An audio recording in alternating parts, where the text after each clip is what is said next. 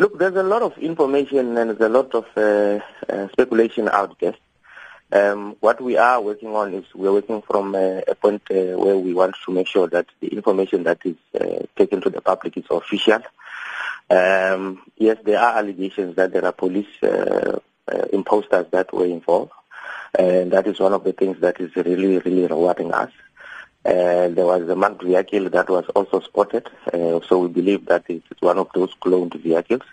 But the fact of the matter is that we are having a serious and a high-level investigation, like you said, which involves all ourselves as the Hawks, the police, and all the other law enforcement agencies. This morning we will be having a meeting where we'll be regrouping just to make sure, find out what are the new latest developments.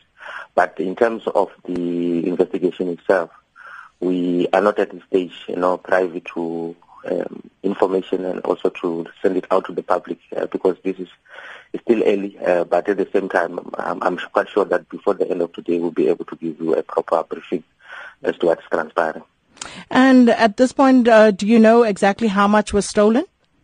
Not yet. We still have to have a meeting with AXA as well. They are the custodians of the airport. Then we will be able to know exactly how much was stolen and what currency it was. And where exactly in the airport did this take place, Mr. Mulaudzi? Well, it actually took place in the cargo section of the airport. That is where, goods are actually offloaded, and so it's not the area where, you will have your normal flights going through the different areas. Is it not a restricted area? It is.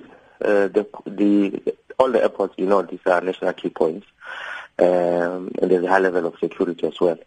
So that is why we are actually a bit perturbed as to how it transpired, because we know that the fact that there are, procedures that need to be followed if one has to go into the tarmac or to any area within the airport. So this is a serious matter that we're looking at. Do you know at this stage whether there's any footage available of the incident? Well, I don't want to get into those details, Sakina, but yes, we are working. We are working very closely with AXA. So we are hoping that if there is any need for that, we will be able to get it.